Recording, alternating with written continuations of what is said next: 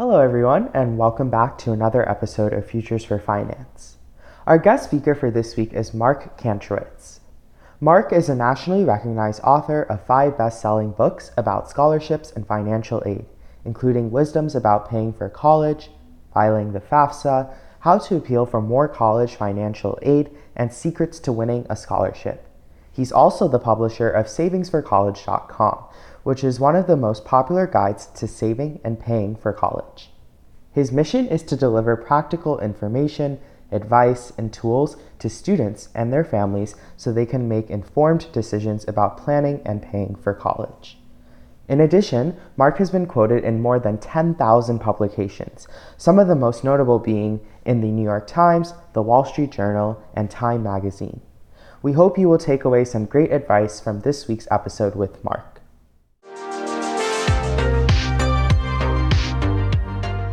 Hey everyone, welcome back to another episode of Futures for Finance. Before kickstarting this episode, my name is Anthony Nguyen and I am a rising sophomore at UC Davis studying managerial economics, and this will be my first time on the podcast.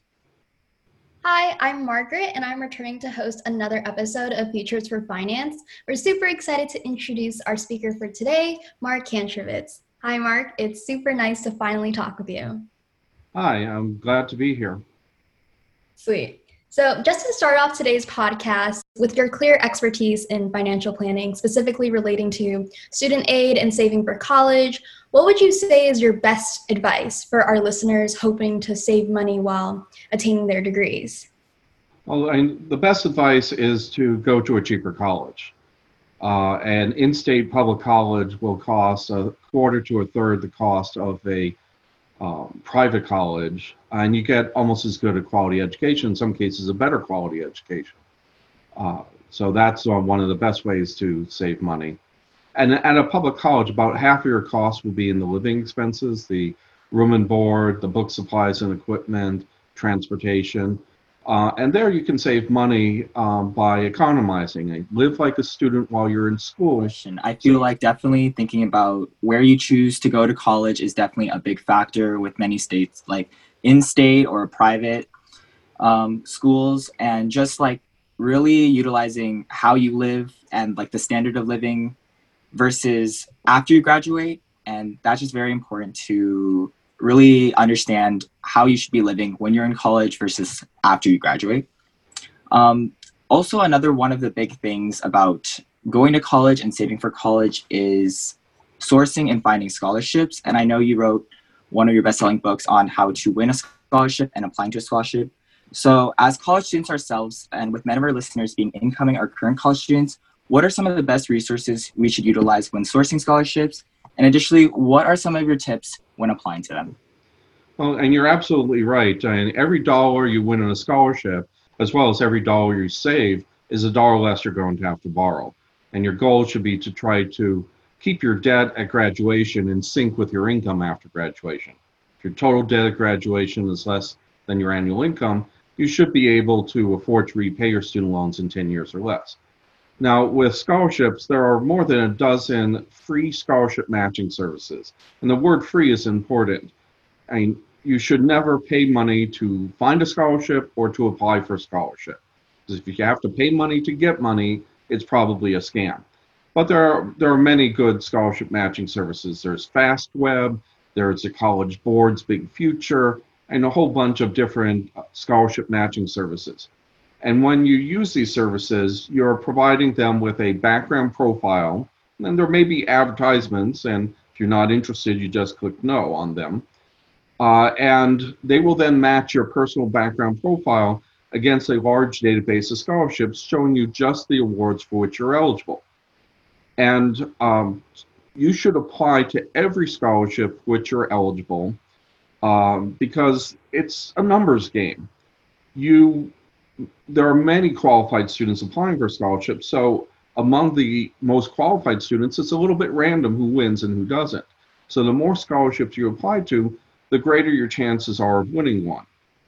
And the typical student is going to match 50 to 100 scholarships, so you're going to have a lot of work to do. As far as increasing your odds of winning a scholarship, First of all, read the application carefully, read the sponsor's website carefully, try to understand what they're looking for, and then tailor your essays towards that goal. When you're writing, if you have trouble writing, try answering the question out loud and recording yourself as you answer the question. This helps improve the fluidity and the flow of your answer, because most people write or type at 30 to 60 words a minute, but they speak at 180 to 200 words a minute. So the act of writing interferes with the flow of thought. And this is also a good technique for proofreading what you wrote. Print it out and then read the essay out loud. Any place that you stumble or have any kind of disfluency is going to be a place where there's something wrong. It might be a spelling or grammar error. It might be a flow problem. It might be a factual error. But as you're reading it, mark that space with an X, and then go back afterwards to try to figure out why you stumbled at that point. And then after a few iterations, you're going to have a really powerful essay and a more personal essay, which is very important. You should also Google yourself and look at what your online presence is, on social media, on search engines. And if there's something that doesn't look all that great, try to fix it. Because more and more scholarship fighters are checking out their finalists online to, one, to just learn more about them, but also they're looking for red flags. So if you show underage drinking or drug use, or you're demonstrating a bad attitude, they may think twice before giving you their scholarship, because they don't want you to reflect badly on the organization.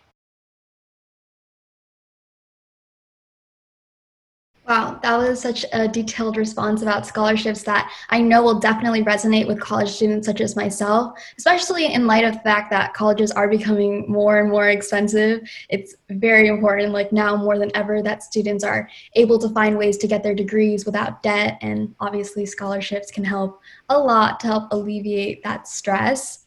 In particular, thanks for specifically addressing tips for scholarships, such as applying to any and all opportunities for which you're eligible. I think that's super important. And also, as you know, given the fact that you are such a strong advocate for students and financial needs, we just want to dive more into your background and how you got so knowledgeable about these topics. So to that end, could you tell our listeners a little bit more about what initially led you to getting involved in helping students and their families with strategies to save when receiving their education? I was one of those kids who wanted a gazillion dollars for college. I actually graduated from undergraduate school with more money than when I started. I attended a program that was then known as the Rickover Science Institute. It's now known as the Research Science Institute. It was founded by Admiral H.G. Rickover a few years before he died to keep the U.S. strong in science and mathematics. And at the time, there were no scholarship books about scholarships for math and science students. So when I returned the next year as a counselor, I decided to compile a list. And I shared that with the students, and every year that list grew until in 1992, Prentice Hall approached me about publishing the list as a book. And that book was published in 1993, just when the web had started. And I started getting questions by email. And rather than answer the same question again and again and again, I posted the answers to a web page and said, your questions answered on this web page, here's how you get out on the web. And then I started proactively answering questions before they were asked, and the website took on a life of its own. And it was my principal spare time activity in the evenings and weekends to update and expand the website.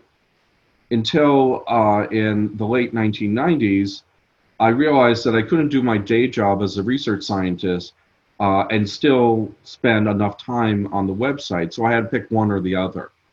I ultimately decided to focus on building the websites, because I figured that would help more people figure out how to pay for college and help society in general than building a better web search engine. So I quit my job as a research scientist, taking a big pay cut in the process.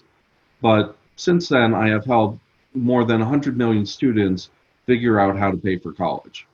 Wow, thank you so much for sharing your personal journey in handling college finances. And it's amazing to hear you're able to graduate with even more money than you came into it, which is something not a lot of people can say. So that's a big feat in itself. It's really great that you've been able to compile all the experience and research to create such streamlined resources for students and their families. And obviously your work has helped so many students. It's so great to hear you gave back in your spare time, financially empower students by building your website and creating them to figure out the best methods to pay for college. And something at Futures of Finance we try to pride ourselves on is information through, or power through information. We really want to educate the next generation of students and incoming college students about finance and career paths in finance. And that's so amazing how you were also trying to just inform students about how to save for money and finances in that kind of stream. Specifically honing on to your time testifying in Congress, I was wondering, what are some of the policies you discussed when testifying with them? Back in 2007, the subprime mortgage credit crisis started infecting the student loan market, and lenders were having trouble making new federal loans. And I was the first to identify this as a problem. I was first to, even before most people recognized that there was a subprime mortgage credit crisis, I recognized that there was such a thing and that it was affecting the student loans. So I proposed solutions which were ultimately enacted by Congress in law, and that helped prevent a complete meltdown of the student loan industry and establish a smooth transition from bank-based lending to direct lending. Another thing that I did was, and this is still ongoing, is I helped introduce the concept of a net price as a better measure of how much college costs. The net price is the difference between total college costs and the gift aid, the grants and the scholarships. The net price is like a discounted sticker price. It is the amount that you're going to have to pay from savings, income, and loans to cover the college costs. The higher the net price, the higher the debt. And part of the motivation for this was to try to improve college financial aid award letters, which tend to blur the distinction between grants and loans. And so students end up with financial aid packages where they don't realize that they're borrowing too much money. And so I've been an advocate for standardizing the financial aid award letters so that students have can make more informed, clearer, more intelligent decisions about which college you're going to go to and how they're going to pay for it. I definitely resonate with you there about how there are so many different costs associated with college. And I know a lot of people, including myself, like going into college, I wasn't aware of a lot of the different separate costs.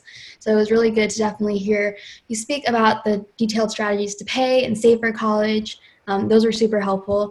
And your introduction of the net price for colleges is something that, like I said before, as a college student myself, we've definitely felt the direct impact of your help standardizing letters, clarifying meanings behind loans versus grants, and really helping students just better navigate what their financial aid package really means. So switching off of that, going beyond the topic of managing finances for college, what are some other general personal finance practices you could provide our listeners? And what are some terms or concepts that you believe the next generation should familiarize ourselves with to be more financially literate? Well, learning how to budget is very important. And I'm not focused solely on a prescriptive budget, which says you can spend no more than this amount of money in this category, like eating out or entertainment. Rather, I suggest you start with a descriptive budget where you track your spending for a month, get receipts for everything, and use a spreadsheet or Quicken or Mint.com. Spreadsheets and Mint are free to track your spending and assign it to various categories and major spending categories like food, housing, medical care, taxes, student loan payments. And also whether it was a need or a want. Was it mandatory in nature or was it a discretionary choice? And at the end of the month, total up the figures for each of the categories And that will give you a sense of where you're spending your money. And just being aware of how you spend your money is the first step in exercising restraint. The next time you decide to go out and eat, you might choose a less expensive restaurant that's just as good food but doesn't cost as much, because you realize that last month you spent $500 eating out, which is probably too much. Later on, if you want, you can do a prescriptive budget, but just being aware of how to budget and how much money you're earning and how much you're spending will help you manage your money better. I also recommend that when you graduate, you do a few things. And first of all, sign up on your student loans for auto debit. Sometimes it's called auto pay, where your monthly payments are automatically transferred from your bank account to the lender. Not only will this mean that you're not going to be late with a payment, and you'll quickly get used to not having the money in your bank account, but many lenders will give you a slight interest rate reduction as an incentive, so you can save money doing that. And another way to save money is to claim the student loan interest deduction on your federal income tax return. Now, if you have extra money, you might want to pay off your loans quicker to save money on interest. But before you do that, make sure you build an emergency fund that has at least half a year's salary in it. And that's even more important these days with a third of American workers losing their jobs. And someone might still have a job, but who knows what's going to happen in a month or two. And what an emergency fund does is, one, it provides you with enough money to survive on when you lose your job and you need to find a new job. And the average time on unemployment in the last economic downturn was 5 months. It also provides you with easy access to emergency money for unanticipated expenses, like your car needs a repair. You use the emergency money to pay for it, and then you build up your emergency fund again. And then once you have that emergency fund, you can start directing extra money towards paying down your debts. And you should pay down the debt with the highest interest rate first, because that's going to save you the most money. You can also save money. What you should do is maximize the employer match if your employer matches contributions to your retirement fund. I know your retirement fund and retirement is 40 years in the future and you don't really want to think about it. But when your employer matches your contributions, that's free money. It's really hard to beat that in terms of return on investment. And you should be saving a fifth of your income for the last fifth of your life. That way, your lifestyle when you retire will be similar to your lifestyle just before you retire. Definitely. Thank you for discussing the significance of budgeting and money management. I know personally, I've been guilty of accidentally spending too much money without even realizing. It's definitely really helpful to budget, and it's really interesting how you talked about budgeting not necessarily prescriptively, rather descriptively. That way, it's not necessarily about the exact dollars you spend in particular categories, but it's an overall spending, which lets you have a little more flexibility. In particular, thank you for speaking about the different ways to save money, especially with student loan tax deductions, as well as building up an emergency fund, which could help with when someone loses their jobs, especially in today's unstable economy with things such as COVID and other economic uncertainties. Finally, thank you for touching on finding employers who will match your benefits with such things as a retirement fund with the 401k matching, and using the principal rule that you should always save 1/5 of your money and the last 1/5 in the last 1/5 of your life. And with your extensive knowledge of students and their financial backgrounds, I was wondering what current trends you see among students that are potentially harmful to their finances, especially nowadays with much more easy access to things such as the internet or online shopping platforms such as Amazon, and even such things as like digital methods of payment. Well, I think an important problem is the ostrich approach to managing your personal finances, where you figure, if I ignore it, the problem will go away.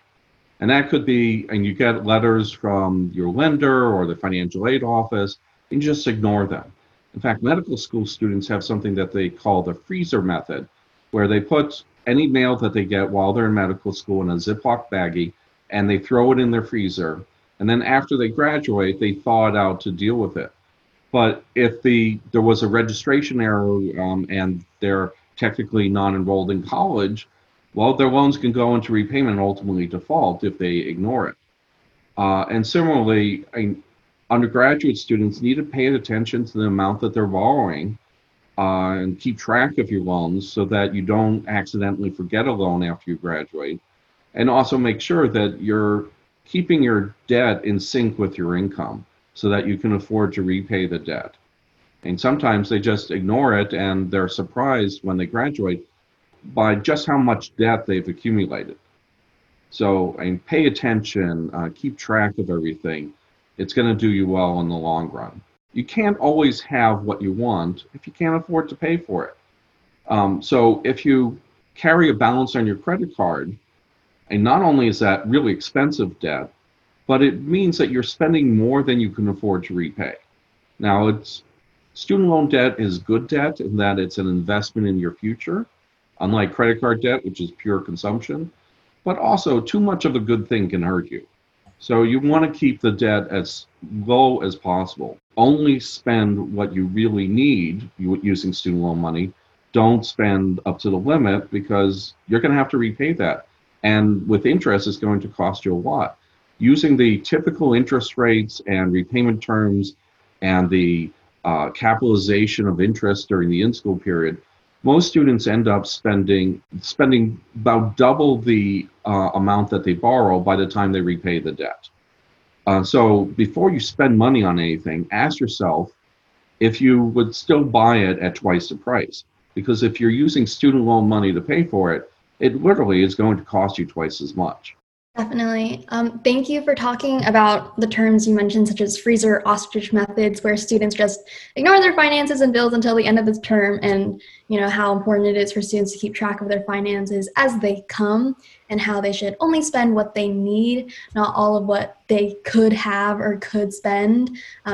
Going off what Anthony said earlier, I completely run into the same problem with spending money on things that I want instead of things that I need, and it's a terrible habit, but it's good to acknowledge it. And it's honestly really interesting and helpful to hear about all this advice since, it's coming from both your research and your personal experiences in the past. And with everything you've talked about, from helping students with their finances to providing so many tips about student saving and lifelong saving, you clearly have a wide breadth of knowledge about budgeting, saving, investing. And, finance obviously does mean a lot to you. I mean, you literally left your past career just to help students become financially literate and pay for college. So we just wanted to end this conversation in the same way that we finish out every episode, by getting your thoughts on what does finance mean to you?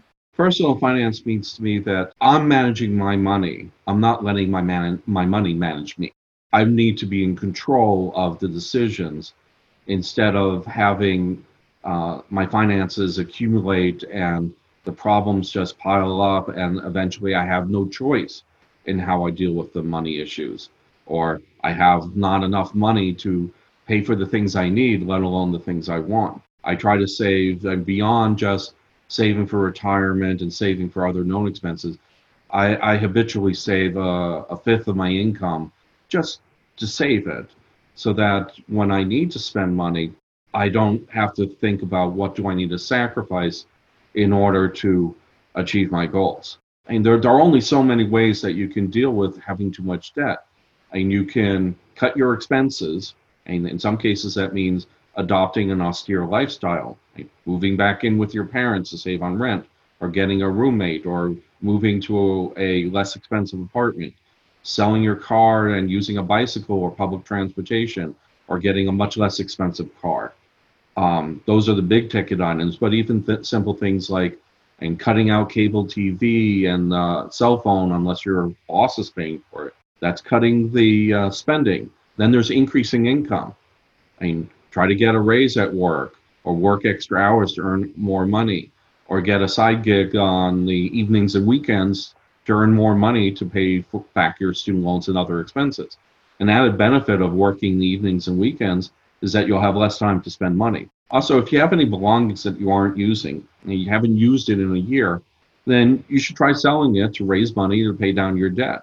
Because once you're free of having this debt hanging over you, it'll be incredibly refreshing. And those habits can then continue so that you have the money that whenever you need to, you can afford to do so. So that can be a really strong sense of freedom by not having as I said earlier, your money manage you as opposed to you managing your money. Wow, everything you have touched on is invaluable knowledge and will help students become more financially independent and proficient. Even with your last response, it's so clear to me that you have an unwavering commitment to students and their finances, because obviously finance entails so many different things. With that, if any of our listeners wants to learn more about Mark, feel free to check out his bio listed on the website at futuresforfinance.com and connect with him via LinkedIn. Finally, we want to say thank you to everyone who's tuned into this conversation. If you haven't already done so, be sure to subscribe to our podcast on Spotify and follow our Instagram and LinkedIn pages for more updates about our Term of the Day series. For now, we hope you have a nice weekend ahead and you are staying all safe and healthy. Thank you for having me.